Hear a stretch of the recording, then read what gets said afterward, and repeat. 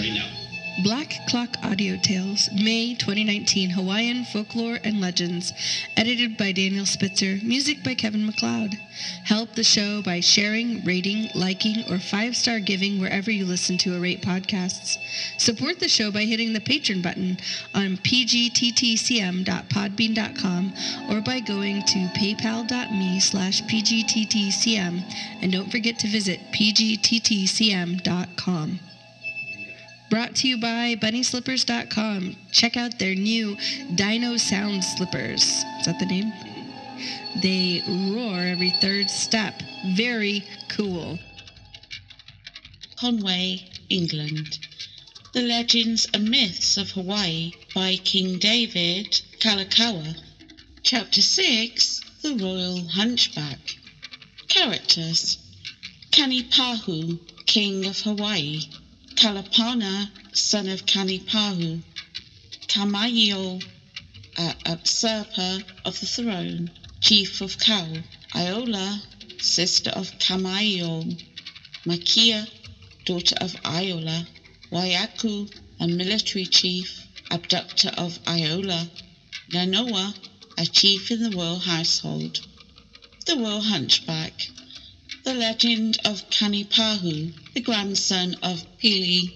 About the period of AD 1160, Kanipahu was the nominal sovereign of the island of Hawaii. He was the grandson of Pili, who near the close of the previous century came from Samoa at the solicitation of the high priest Pau to assume the moiship left vacant by the death of Kapawa, whose grandfather was probably the first of the southern chiefs who came to the Hawaiian group during the important migratory movements of the 11th and 12th centuries.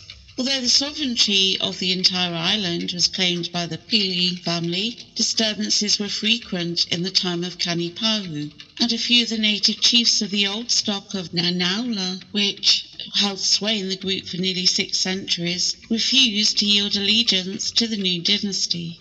To strengthen his power and placate the native chiefs and people, Kanipahu took to wife Hualani, the 5th in descent from Mawiki of the Nanuala line, and subsequently Alekua, who was probably of the same native strain. The Makaina, or common people, however, seem to have been better satisfied with their new rulers than were their former chiefs, who had been supplanted in authority, and it was therefore with difficulty that they could be aroused to a resistance to political conditions which imposed upon them no hardships which they had not borne under their old rulers, and no responsibilities with which they were not already familiar. And besides, the newcomers from the south had introduced new laws, new customs, and new products of the soil, as well as new gods and new forms of worship. They had brought with them the ka'eke, or sacred drum, and pululo'u, inviolable taboo staff, crowned with balls of white or black kapa. They had also instituted the title of Maoe, or supreme sovereign, whereas the several islands before had been ruled by scores of independent chiefs, holding as large a district as he was able to defend. They had established the Hahali, or College of Chiefs, through which the rank of every noble might find recognition and be perpetuated in his family. They had constructed grander heiaus, or temples, and shut the populace from the observance of many of their religious ceremonies. The tabus of the chiefs and priests had been enlarged and rendered more strict, and the priesthood had become more powerful and independent. The persons of the mo'i and high chiefs had become more sacred, and they exercised their functions with increased display and ostentation. These additional exactions on the part of the new rulers, however, were partially, if not wholly, compensated for to the labouring masses by the protection brought to them through the political change against the oppressions of their petty chiefs and landowners. It was therefore probable that, on the whole, their social and industrial condition was quite as tolerable under the new as under the old native regime. Kanipahu resided principally in Kohala, where his grandfather had taken up his abode and constructed mansions consistent with his sovereign state. And it was there that the high priest Pao, who brought Pele to the group, established himself and family, after first landing in Puna and erecting to his god the temple of Wahula, the ruin of which are still seen near the village of Kahawalia. After the arrival of Pele, it is probable that Pao removed with him to the more populous district of Kohala, and there remained as his high priest and advisor. At Huepa, he erected the large He'i'o of Mukini, the stones for which were passed from hand to hand from Nui, a distance of 9 miles, a circumstance indicating the presence of a large population on Hawaii at that time. As it was one of the largest temples in the group, its walls enclosing an irregular parallelogram having an aggregate length of 817 feet, with a height of 20 feet and a breadth of 8 feet at the top. A vast amount of labour must have been required to transport the material over so long and rough a road, with no appliance more effective than human muscle.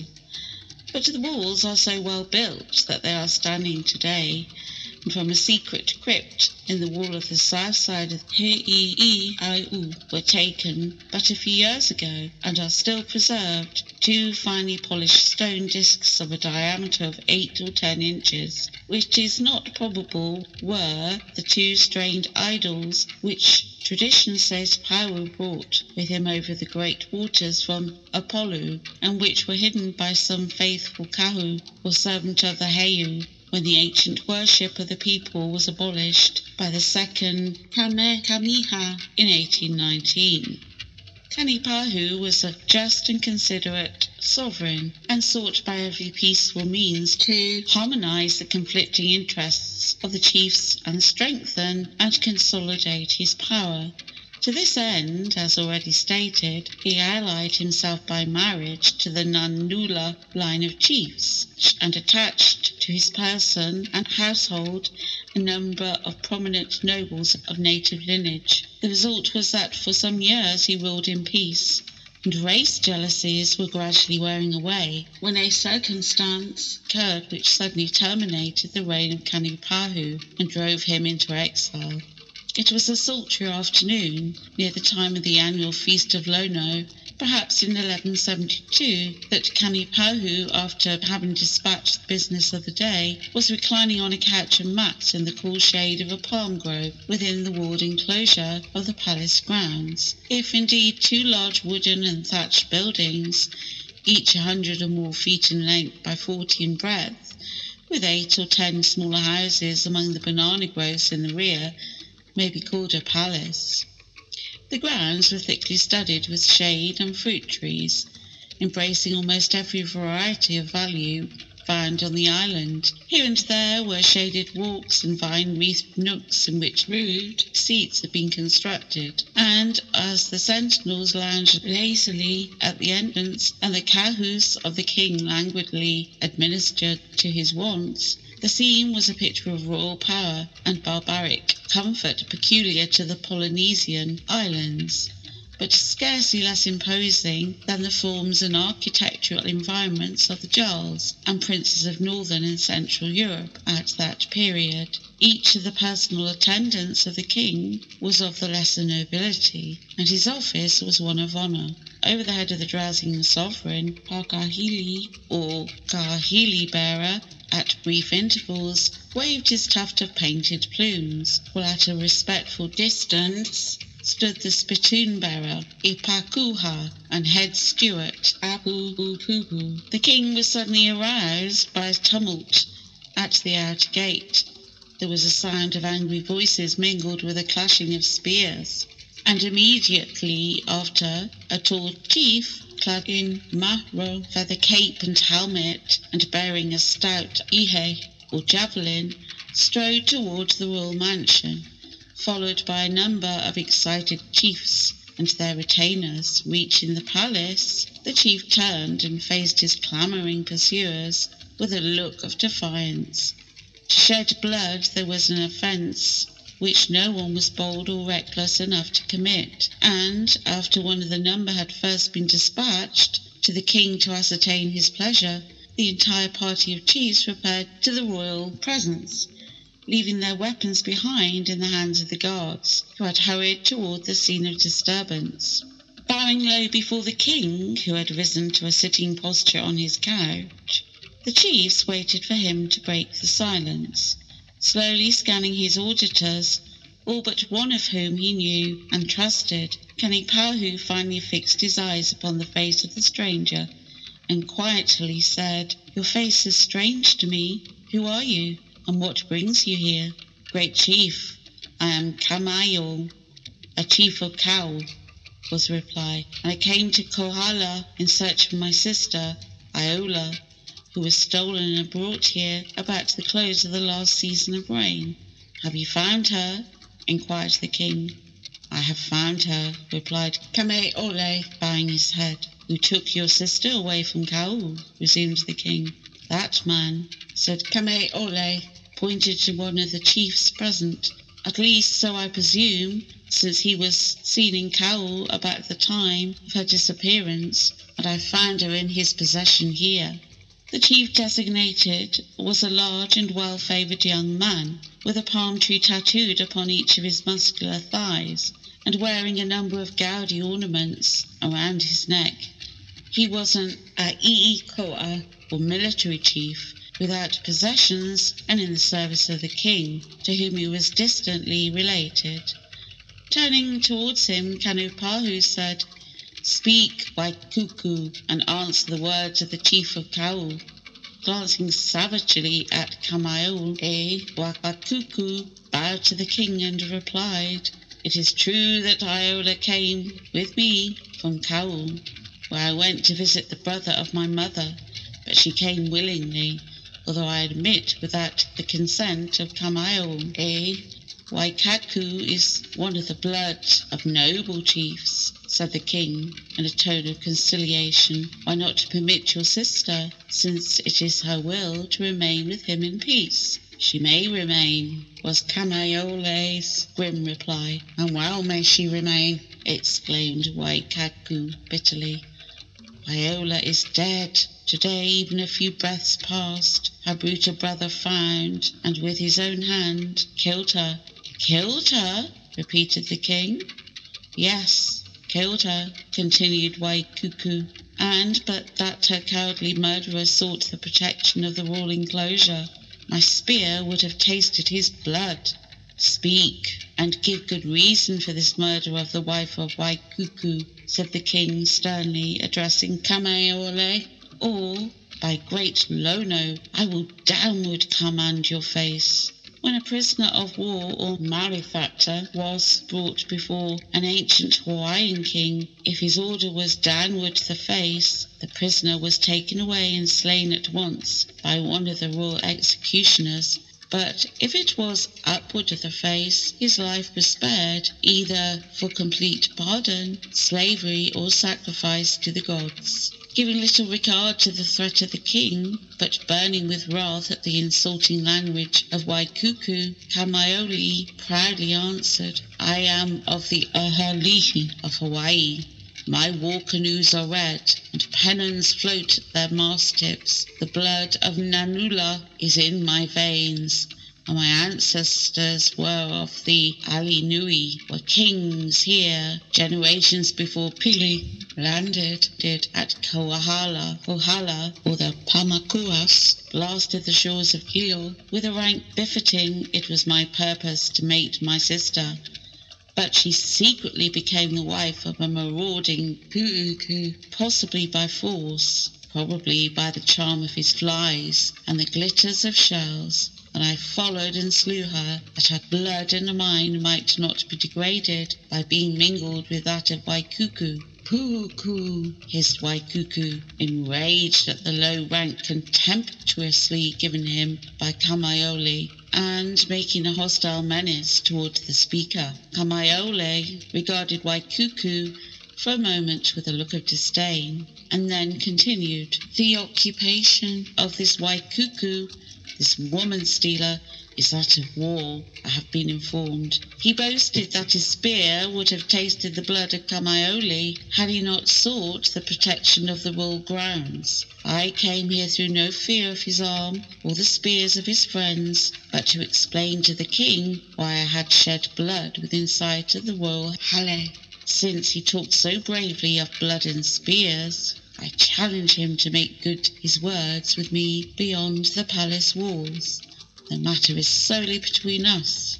I am prepared to answer to him in words of combat what I have done today, or if, as I suspect, he lacks the courage to give his warlike training a test so public, I will ward a spear with such of his friends, one by one, as may well dispose to make his grievance theirs. The chiefs looked at each other in amazement at the broad challenge of Kamaiole, and the king seemed to be scarcely less astounded. But the proposal could not be deemed either unfair or unusual, since according to the usage of the time, Kamaiole was answerable to Waikuku for the death of Iola. The stinging remarks of the dauntless Kau chief left to Waikuku no pretext or excuse for declining the challenge, and the king somewhat reluctantly consented to a settlement of the matter by arbitrament of single combat, with such weapons as might be mutually agreed upon. Among the members of the royal household who witnessed this remarkable interview with the king was a chief of the old native line called Nanoa. Admiring the cool courage of Kamaiole, and feeling for him something of a sympathy of lineage, he proffered to stand his friend and adviser in the forthcoming encounter, and the arrangements finally made were that the hostile parties were to meet just at sunset in a grove immediately back of the palace enclosure. They were to be armed each with 2 spears and a javelin. The spears were first to be used when the combatants approached within 20 paces of each other. These being thrown without ending the battle, parties were to advance to close encounter with their javelins, with the discretion of either throwing or retaining them in hand. No other weapons were to be used, and the conditions of the meeting were such that the king, who proposed to be present, did not deem it probable that there would be loss of life, especially as he had resolved to put an end to the combat with the first wound received by either. Promptly, at the time appointed, the principals were on the ground. The attendants of Kamaiole were nowhere to be seen.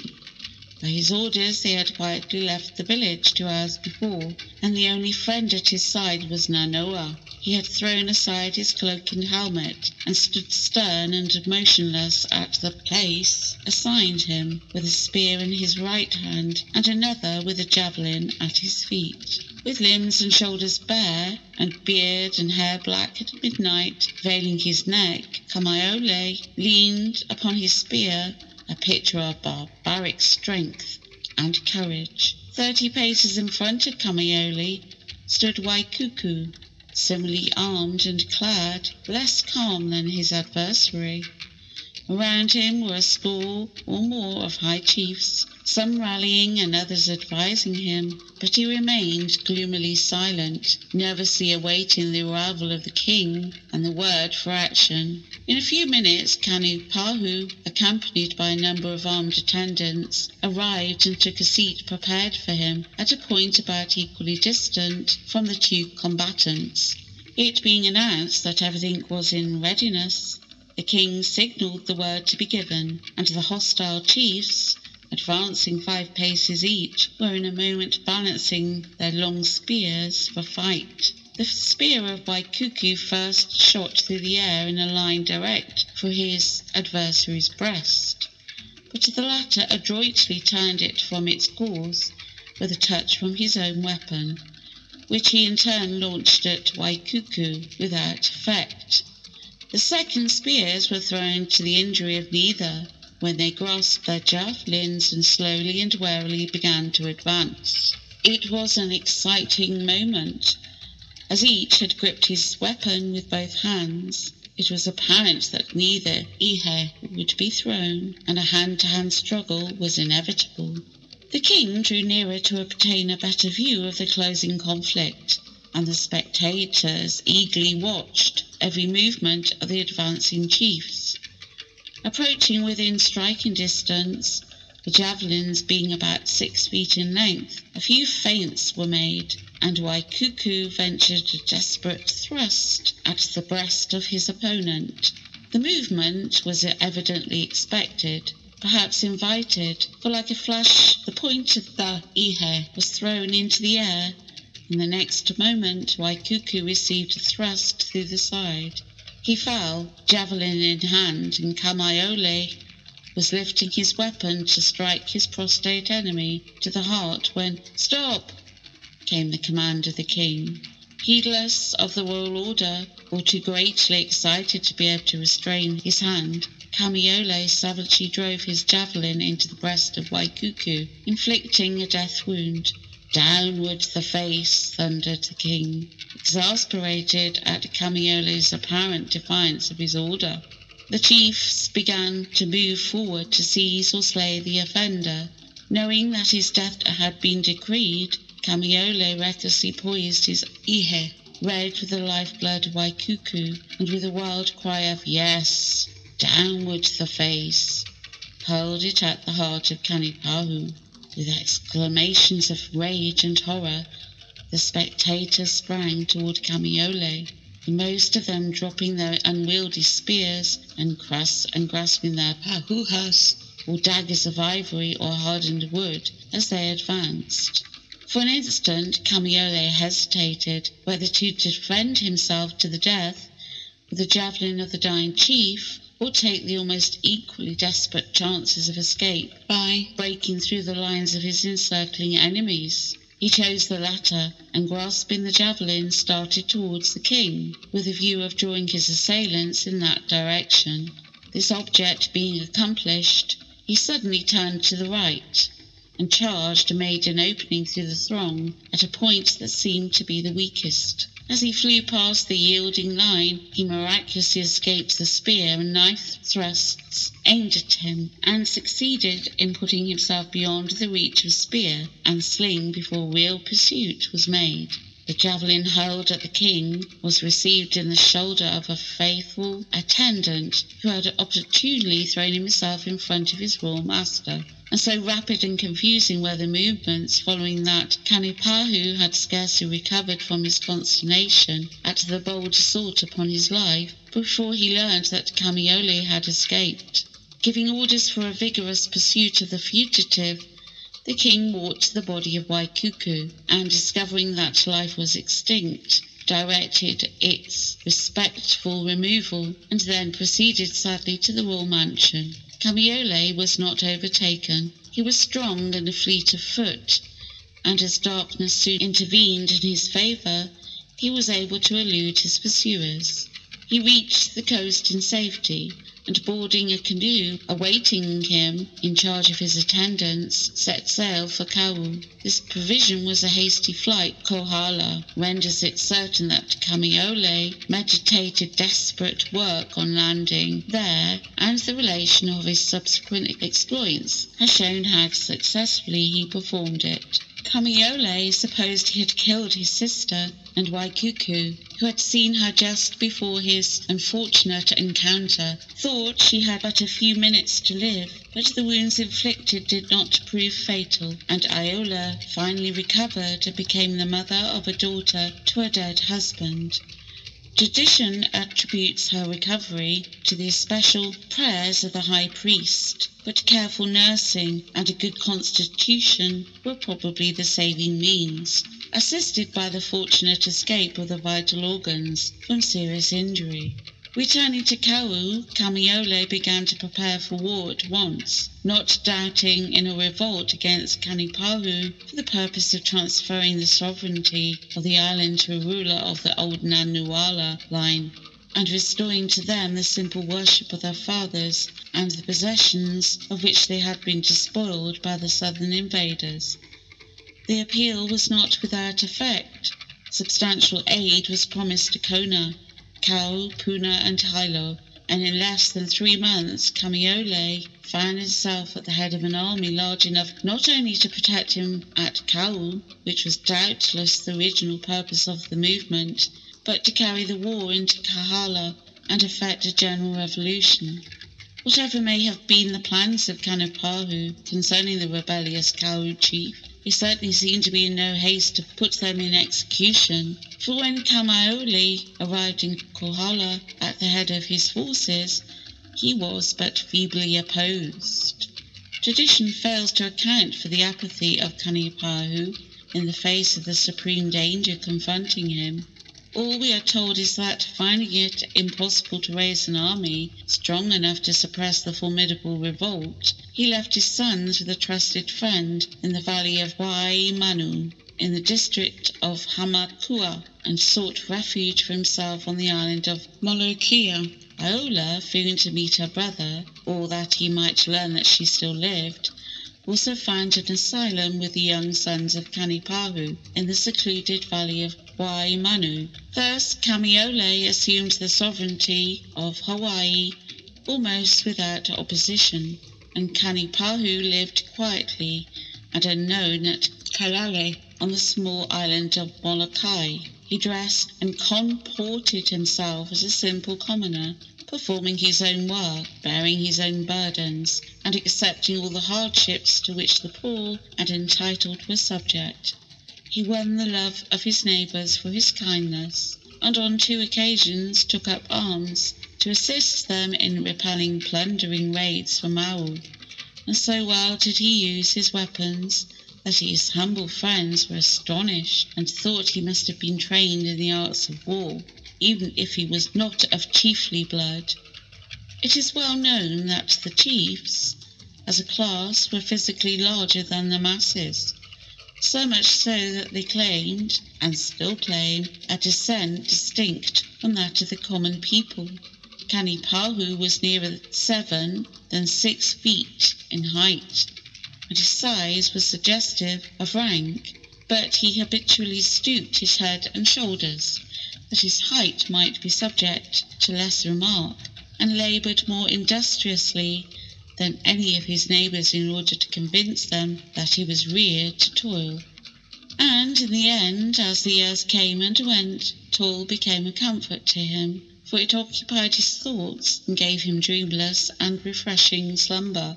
Let us now pass over a period of 18 years, from the accession of Kamiole to the sovereignty of Hawaii. Kanipahu was still a labourer on the island of Molokai, and his sons had grown to manhood in the secluded valley of Waimanu, their rank and family ties known only to the few who could be trusted. One of these sons was Kalapana, and he had married Makia, the daughter of Iola.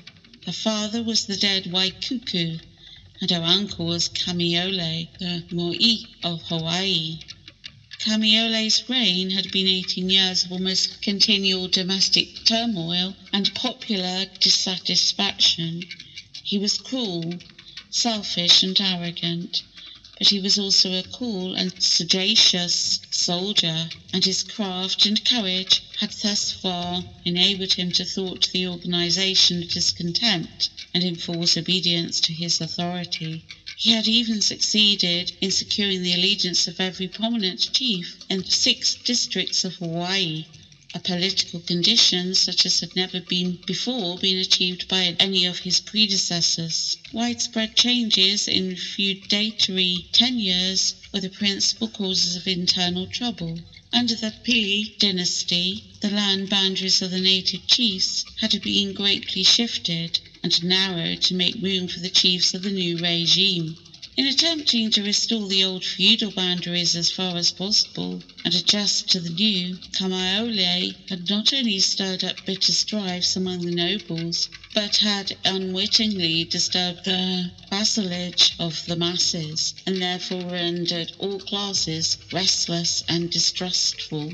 Finally, the discontent became so general among the Maka'anana that they appealed to the head of the Pa'ao family, the high priest of the kingdom, for advice and assistance. They declared that they would no longer submit to the tyranny of Kamiole and the exactions of his favoured chiefs. and demanded a new ruler. Tradition ascribes this movement almost wholly to the labouring people, but it is more than probable that the priesthood took an early, if not initiatory part in it, since the high priest seems to have known that Kanipahu was still living, and at once dispatched a messenger to Molokai, informing the exiled king that the people were ripe for rebellion, and advising him to repair to Hawaii at once and place himself at the head of the discontented thousands who would rejoice at his coming. Fearful of treachery, Kanipahu declined to make any promises to the messenger, and in disguise the high priest himself proceeded to Kalae and urged the old chief to return and reassert his authority on Hawaii. Kanipahu was profoundly moved at the words of the high priest, and no longer doubted the sincerity and good faith of the tempting offer, but he declined to accept it, and when urged for the reasons, rose sadly to his feet and said, "Look at these hands, hardened and crooked with toil. Look at this face, begrimed and wrinkled with exposure to the sun and rain. Behold my bent head, and the unsightly hump that old age and stooping labour have placed upon my shoulders. Is this the figure of a king? No. The uwu better becomes the hand of Kanipahu now than the staff of sovereignty. Here have I contentedly dwelt for many years, and here it is my will to peacefully die." "Then are we without hope?" replied the priest, in a tone of unfeigned sadness. "No, not without hope," returned Kanipahu. "My sons are in the valley of Waimanu. I have heard from them many times. They are worthy of their blood. Seek out Kalapana. He is brave, manly, sagacious. Tell them that upon his shoulders Kanipahu, his father, places the burden of the war against Kamiole, and in advance bequeaths to him all his valour may win, even the sovereignty of Hawaii." "You are right, great chief," said the priest. "We are not without hope.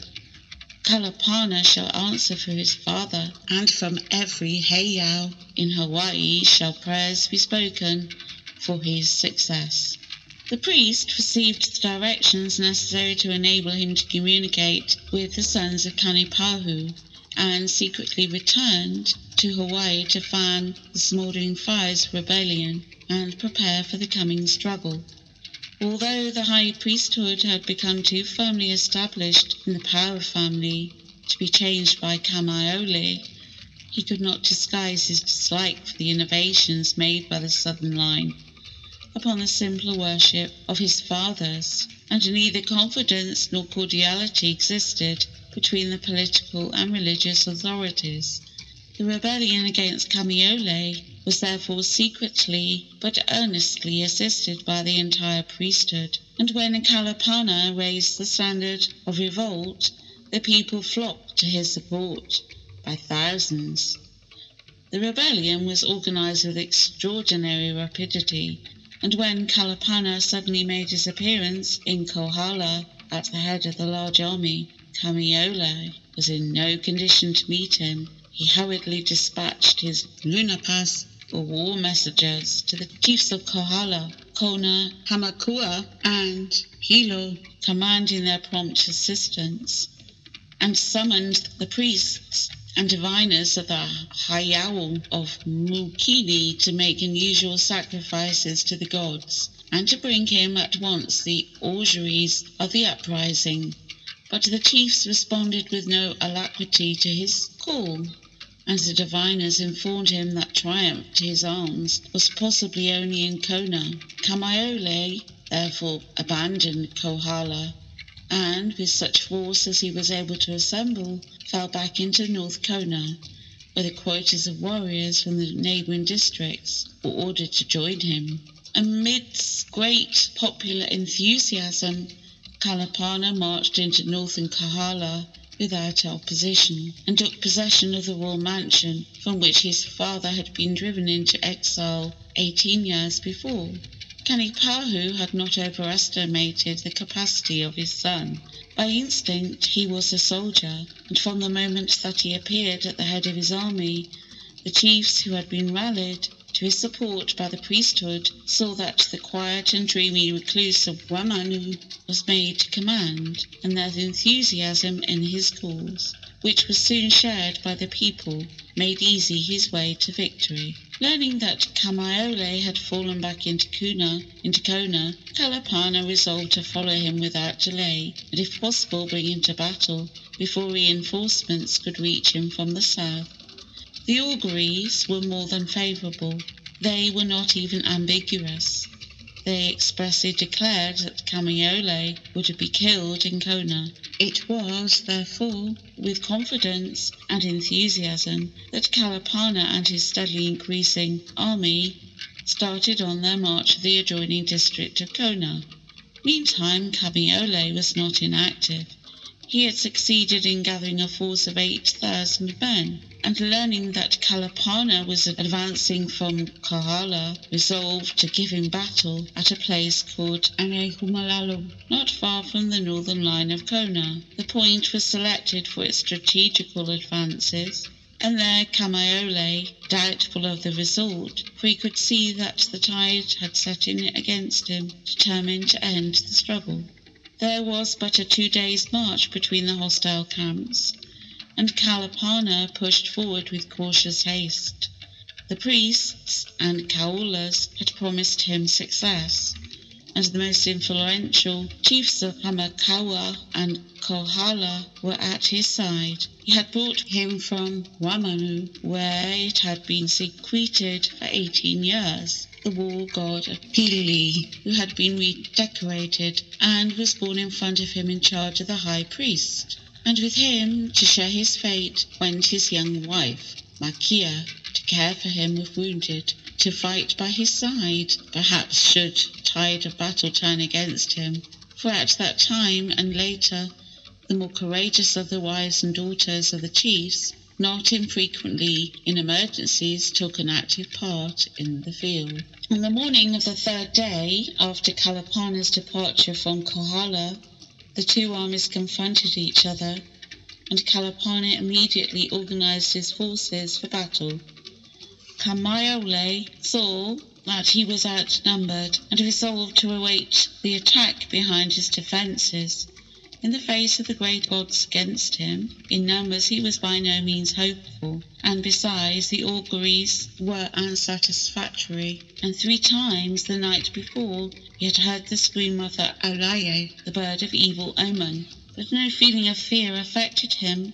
Filled with gloomy courage, he cheered his warriors with promises of victory, and armed with a javelin and heavy laupala, or rude halberd, placed himself at the most exposed point of his defences, and awaited the attack. The battle opened, and with a wild rush, a heavy division of Kalapana's forces, armed with spears, clubs, and stone axes, was hurled against the rough stone wall, 4 feet, 5 feet in height, behind which the enemy found partial protection. The wall was levelled in places, and desperate hand-to-hand conflicts followed, but the assault was finally repulsed. Rallied and reinforced, a second charge was made, but with no better success. The loss of life was great, and the result began to look doubtful. But Kalapana was not discouraged by these costly failures. Withdrawing and strengthening the attacking division, and announcing that he would lead the next assault in person, he ordered an attack in the rear of the enemy by his entire reserve. This involved a rapid march of 2 or 3 miles, and the passage of a deep ravine which Kamaiole relied upon as a complete defence of his right flank. While his movement was being executed, Kalapana kept the enemy employed with heavy lines of skirmishers and frequent menaces of more decided assault. For more than an hour the saltatory figure continued, Kalapana impatiently waiting for the appearance of his flanking column on the hill above the enemy. At length he discovered the first of advancing spears, and a few minutes later the entire body came into view and began to pour down the slope. The final assault in front was then ordered, Kalapana taking command in person.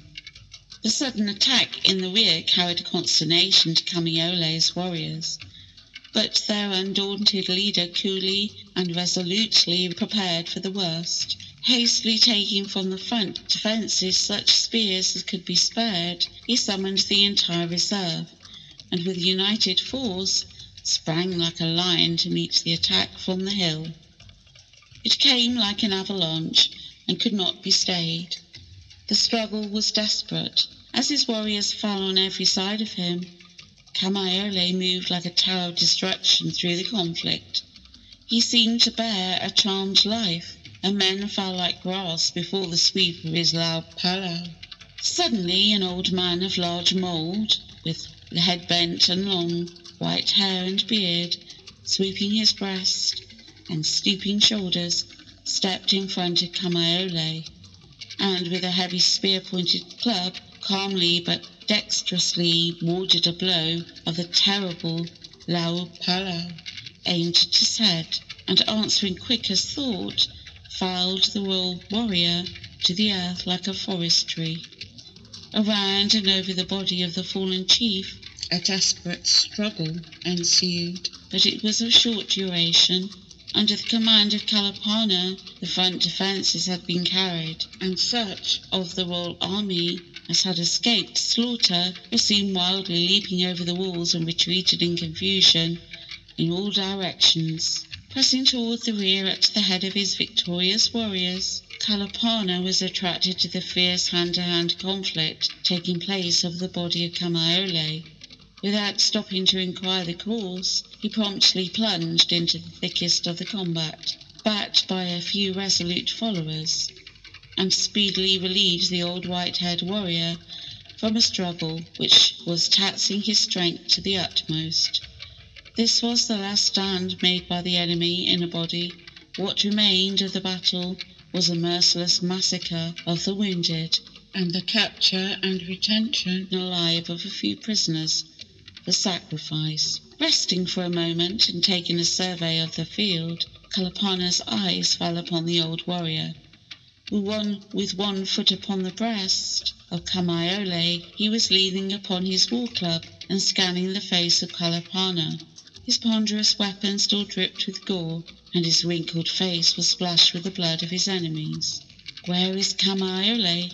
suddenly inquired Kalapana, grasping his weapon, as if his work of death had not yet been finished. "Where is Kamaiole?" he repeated to those around him. "Who has seen him?" "Here is Kamaiole," replied the old warrior, pointing with bloody finger to the face of the dying king. Kalapana abruptly returned, and for a moment gazed in the silence upon the face of his fallen enemy. Although wounded to death, Kamaiole was still living, and his eyes showed that he was conscious of what was transpiring around him. "By whose hand did he fall?" inquired Kalapana. "By mine," briefly answered the old man. "And who are you?" continued Kalapana, with something of a feeling of awe, "who have thus come unsummoned in the guise of a god from our sacred temples to strike for the son of Kanipahu?" The old man slowly raised his head, and brushing back the white hairs from his face, was about to speak, when the high priest, with Kaus, bearing the war god of Kalapana, approached to greet his victorious chief. Recognizing the venerable warrior, the astounded high priest dropped on his knees before him, exclaiming, "Kanipahu! Kanipahu!" Almost in a dream, Kalapana, making himself known, embraced his father, whom he had not seen for 18 years, and then respectfully chided him for coming secretly from Molokai and joining the army as a common warrior, and his rank and abilities entitled him to supreme command. The old chief smiled sadly as he replied, "The purpose of my coming has been accomplished. With my own hand I have answered in blood to the treachery of Kamaiole, and paid him for the hump he has placed upon my shoulders. I shall return to Molokai, and there the old hunchback will spend his few remaining days in peace." These words were heard and doubtless understood by Kamaiole, for he closed his eyes, and a smile of defiance played for a moment about his lips. Just then Makia joined her husband and was overjoyed to find him victorious and unhurt. With the first swirl of battle she had started in search of him with a calabash of water, and to reach him had been compelled to pick her way through ghastly heaps of dead. At the sound of her voice, sweetly replacing the din of battle, Kamaiole opened his eyes and fixed his gaze upon her face. Finally his lips moved as he would speak. Instinctively she approached the dying chief, and kneeling poured into his open mouth a few swallows of water. Kalapana turned and smiled at Makia's humanity, unusual on barbarous battlefields. A grateful look came into the eyes of Kamaiole, and with a questioning glance he faintly syllabled, "Iola," the name of his sister, and the mother of Makia, whom she closely resembled.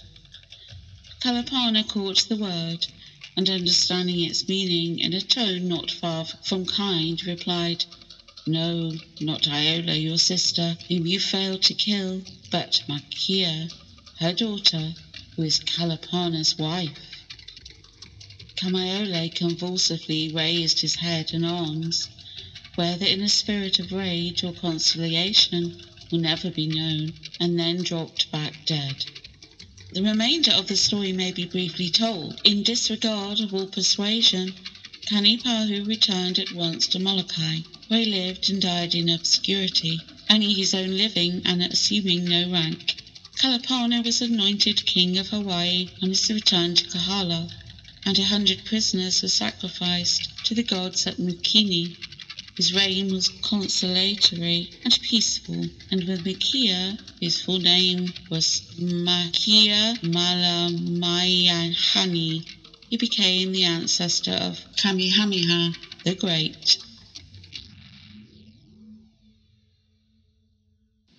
Black Clock Audio Tales is edited and produced by D.B. Spitzer in Badger's Drift Studios in Portland, Oregon. You can contact us at pgttcm.com, on Facebook at Black Clock Audio Tales, and just look for us, Black Clock Audio Tales. Thank you.